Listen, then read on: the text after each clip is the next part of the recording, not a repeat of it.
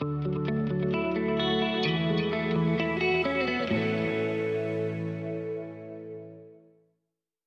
I think it's very important for us as followers of Jesus to understand what our culture is and what it should be and what God is wanting to do in our lives during this season, because culture is a powerful indicator of who and what we are as individuals.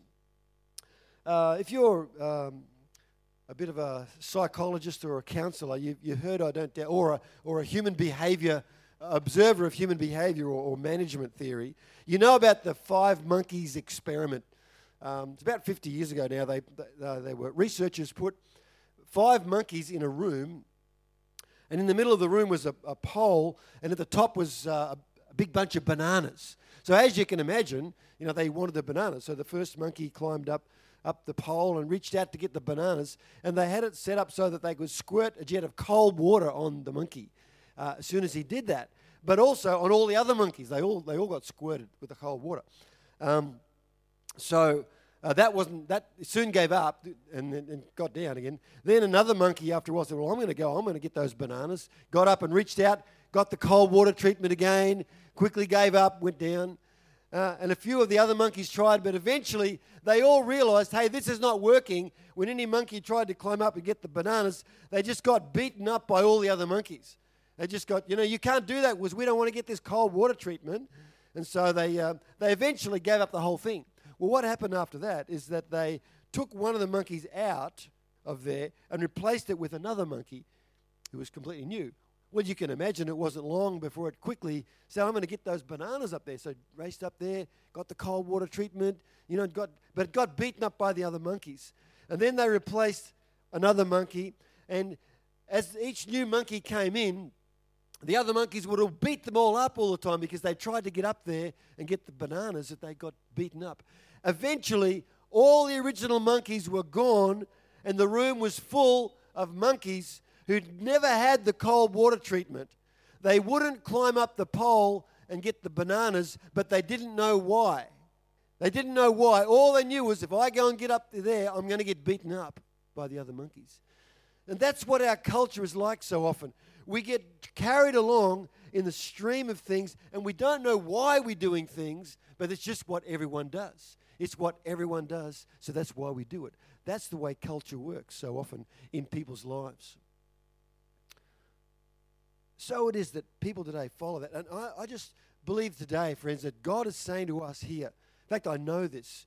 He's saying, I want you to be different.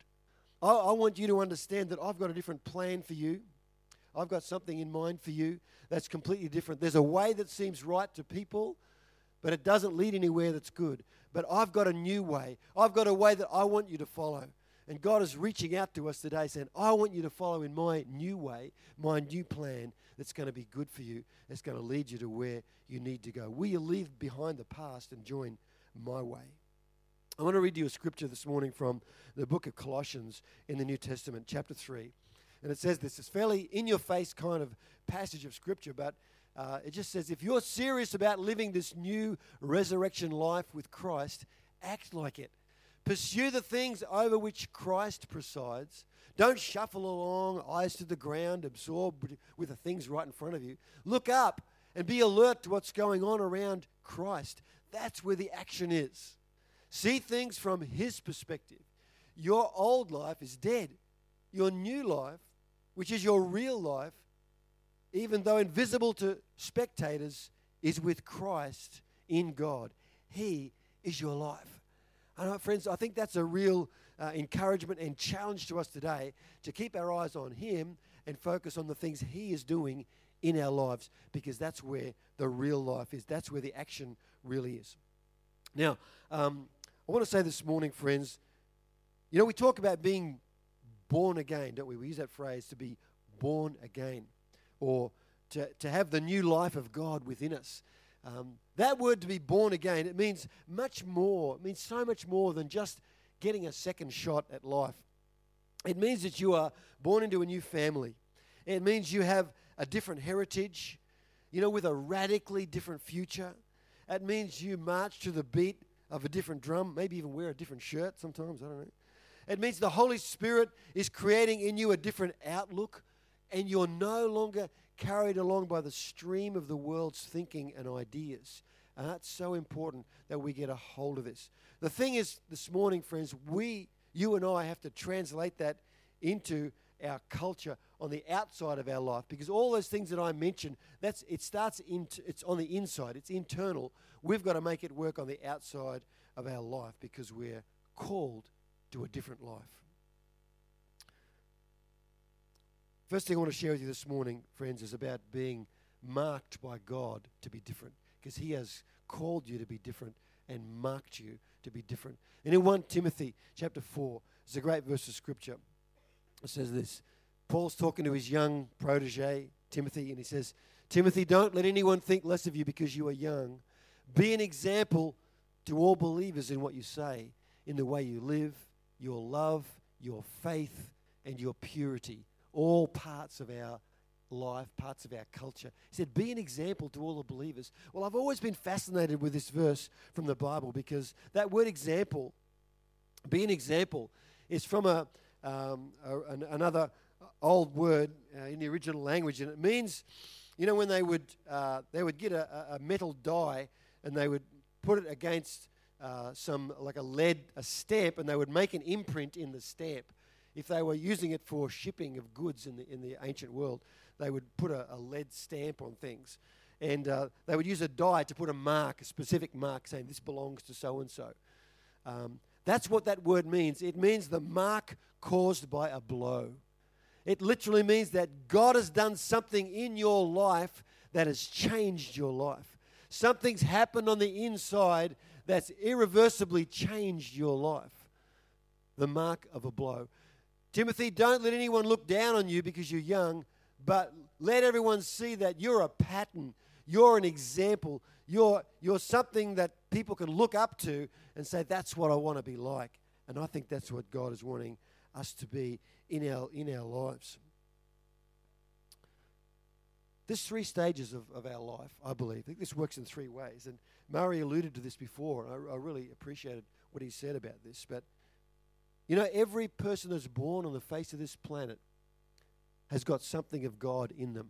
Now, you might not think that. You might look at that person and say, well, there's nothing godly about that person. But I want to tell you this. Someone said that there's a God-shaped space in every person's heart. And I really believe that. There's like a vacuum, or there's something. If you're into computers, you probably know, I use the word placeholder. There's in your heart a placeholder for God. There's a place reserved that only God can fill in your heart today. And every person that walks up and down the street, every person in the city, they've got exactly the same thing. There's something that's meant for God in every heart of every person. Second thing is that person one day will open up their heart to God. And all it takes is a decision to say yes to Jesus and say, come in and fill my life. And he does. He comes in on the inside. And right now, that person, something different, something's happened on the inside of your life. And then thirdly, the third stage is it then begins to filter out and show on the outside. And people can see and know that you are a God follower. God's done something on the inside of your life. We read Ecclesiastes chapter 3, verse sometimes. I've got it up on the screen in the Amplified Translation. It says that God has made everything beautiful and appropriate in its time. He's also planted eternity, a sense of divine purpose in the human heart. That's everyone's heart. There's something of God in everyone's heart. They don't know what it is. They don't really understand it. All they know is there's this longing for the supernatural. There's this longing for something bigger than themselves. There's this longing to be something beyond what they are. That's what God put in every human heart. It's what is in people's hearts. Second thing about being different in your life, it's going to mean standing out. When I started preparing this message, I'd kind of forgotten about the fact that we were having a Hawaiian shirt kind of a day. But, speaking of standing out, that's kind of what Hawaiian shirts are, isn't it? But I think God wants you and I to stand out from the world. He wants us to stand out from the society at large, not because we're weird, Not because, there's something about us that, that they can't handle, but because he wants us to live and to march to a different drumbeat, as I said, and to know that our destiny and our future is in heaven with God. There's a lot of people don't want to stand out because they need the affirmation and approval of people around them. A lot of people are like that today. They haven't yet grasped the fact that they're actually living in a different realm. Their life is now grounded in eternity with God. And that's something that we need to do, folks. I want to share with you a story of a guy called Gideon from the first part of the Bible, the Old Testament. And because Gideon's life gives us a window into our culture today. And in Gideon's day, he lived a long time ago, right? And people had largely abandoned the worship of God. And they'd started just worshipping these other, idols. They'd given their attention to religious statues, which are in the world today. I mean, you might not have religious statues as such in your house, but in other parts of the world, it's very common today. And in Gideon's day, it was very common that people would worship this religious statue called Baal, or Baal, B-A-A-L, and another one, which was a male representation of a male god, so they thought, and another one called Asherah. That's a representation of a female god, so they thought at the time. And people would bow down to these things, and they would fill their life. They'd give their attention to worshipping these idols. And what happened, because they were doing that, they'd given away the worship of the true God, the real and the living God. And you know what happens is, friends, what you give attention to, you give power to it. These religious statues had no real power at all. They were completely powerless. But you give power to what you worship or what you idolize. And so God had basically abandoned them. And he said, well, you want to do that? That's fine, but I can't help you. I can't rescue you from your enemies anymore. And so what was happening is they were being overrun by their enemies all the time. Anyway, the same thing happens in our culture today, friends. It's happening. It's very real in our culture. It's so easy to give our attention to things that take the place of God, the true God, the living God. It's so easy to give our attention to other things rather than God in our life, like our work, our entertainment, sports stars, rock stars, movie stars, all this stuff that happens today. So here is Gideon, and Gideon is really fearful. He's afraid because he's just so insecure. He lacks any kind of confidence, and he's, because they were being overrun by their enemies all the time. And Gideon's hiding in a hole in the ground. He's thrashing out a few stalks of grain, trying to get some food, trying to hide from his enemies. And then what happens is God comes and appears to Gideon. God comes down like an angel comes down and appears to him and just says, Gideon, I want you to know that God is with you, and I'm going to use you to lead the army of your people to set your nation free from all your enemies all around about. It's an amazing thing. I'm just going to fast forward to the end of the story. The end of the story is that Gideon rose up and he became a leader of the army, and the enemies were put to flight, and the whole nation was set free and delivered from their enemies. And it was just a whole amazing story. You can read it for yourself in Judges chapter 6 and 7 in the Bible. But here's the point. What made the difference in Gideon's life from hiding in a hole in the ground, being terrified of his enemies, to rising up and being the leader of the army? What made the difference? If you read the story, it says Gideon was willing to stand out. He took hold of what God said to him, and he realized that he needed to make a statement, that he needed to stand out from the crowd and be different and let God work through him. God said to Gideon, I want you to go and destroy that idol. Because in Gideon's family, his household, they'd set up these idols, like an idol to Baal and Ashtoreth and all this stuff, Asherah. They had these idols set up. And God said to Gideon, I want you to go and pull those idols down and destroy them. And Gideon was still terrified. So he went and did it in the middle of the night. It says he pulled down these idols and he destroyed them and burnt them. And what happened is, something happened on the inside, and he knew that the fire of God came into his belly. He said, God's raising me up, and that was a trigger to cause him to become the leader of the whole nation. It was a phenomenal thing. I want to ask you this morning, what about your own life? Maybe there's some things that have been set up in your life that are taking the place of God in your life. And maybe you need to think about getting rid of some things out of your house. Maybe you need to get rid of some things off your phone. Maybe you need to make a statement sometimes, just to yourself for a start, maybe to others, and say, I'm going to be a follower of Jesus. I'm going to dedicate my life to following God. I'm going to pull down some of those things or all those things that have been idols in my life at this time. Gideon wasn't afraid to stand out. And God is looking for people today who will stand out. I'm so glad we're having these Hawaiian shirts today, because it just makes you stand out. It's the first step to standing out. No, I'm only joking. I'm joking. But this is so relevant for men today and for women today. Are you willing to stand out in the culture around you? Maybe where you work. Maybe in your family. Maybe at school, uni, wherever you are. Are you willing to stand out? And here's a question. Ask yourself, how do I know that I've been marked to be a different person? How do you know? Just ask yourself this question. When was the last time you turned something off? Now I'm talking about a bit of music or a movie or whatever. When was the last time you made a decision and said, I'm not going to do that. I'm going to do this because I know God's doing something in my heart right now. I don't want to do that anymore. I don't know. I'm not trying to big note myself, but I tell you, I'm listening to the radio. It just seems to be so often. I can't listen to that. I'm just going to turn that off. It's not. I don't want to become like that. What I'm listening to right now, I don't want that. I don't want to be like that. And just click, off it goes. So, hey, I'm talking about the ABC. That's,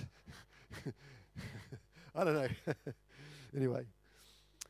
Okay, so a different culture. What is it? What is it to have a different culture? So I'm not talking about individual acts that might be different from what someone else does. I'm talking about building a culture in your life that is different.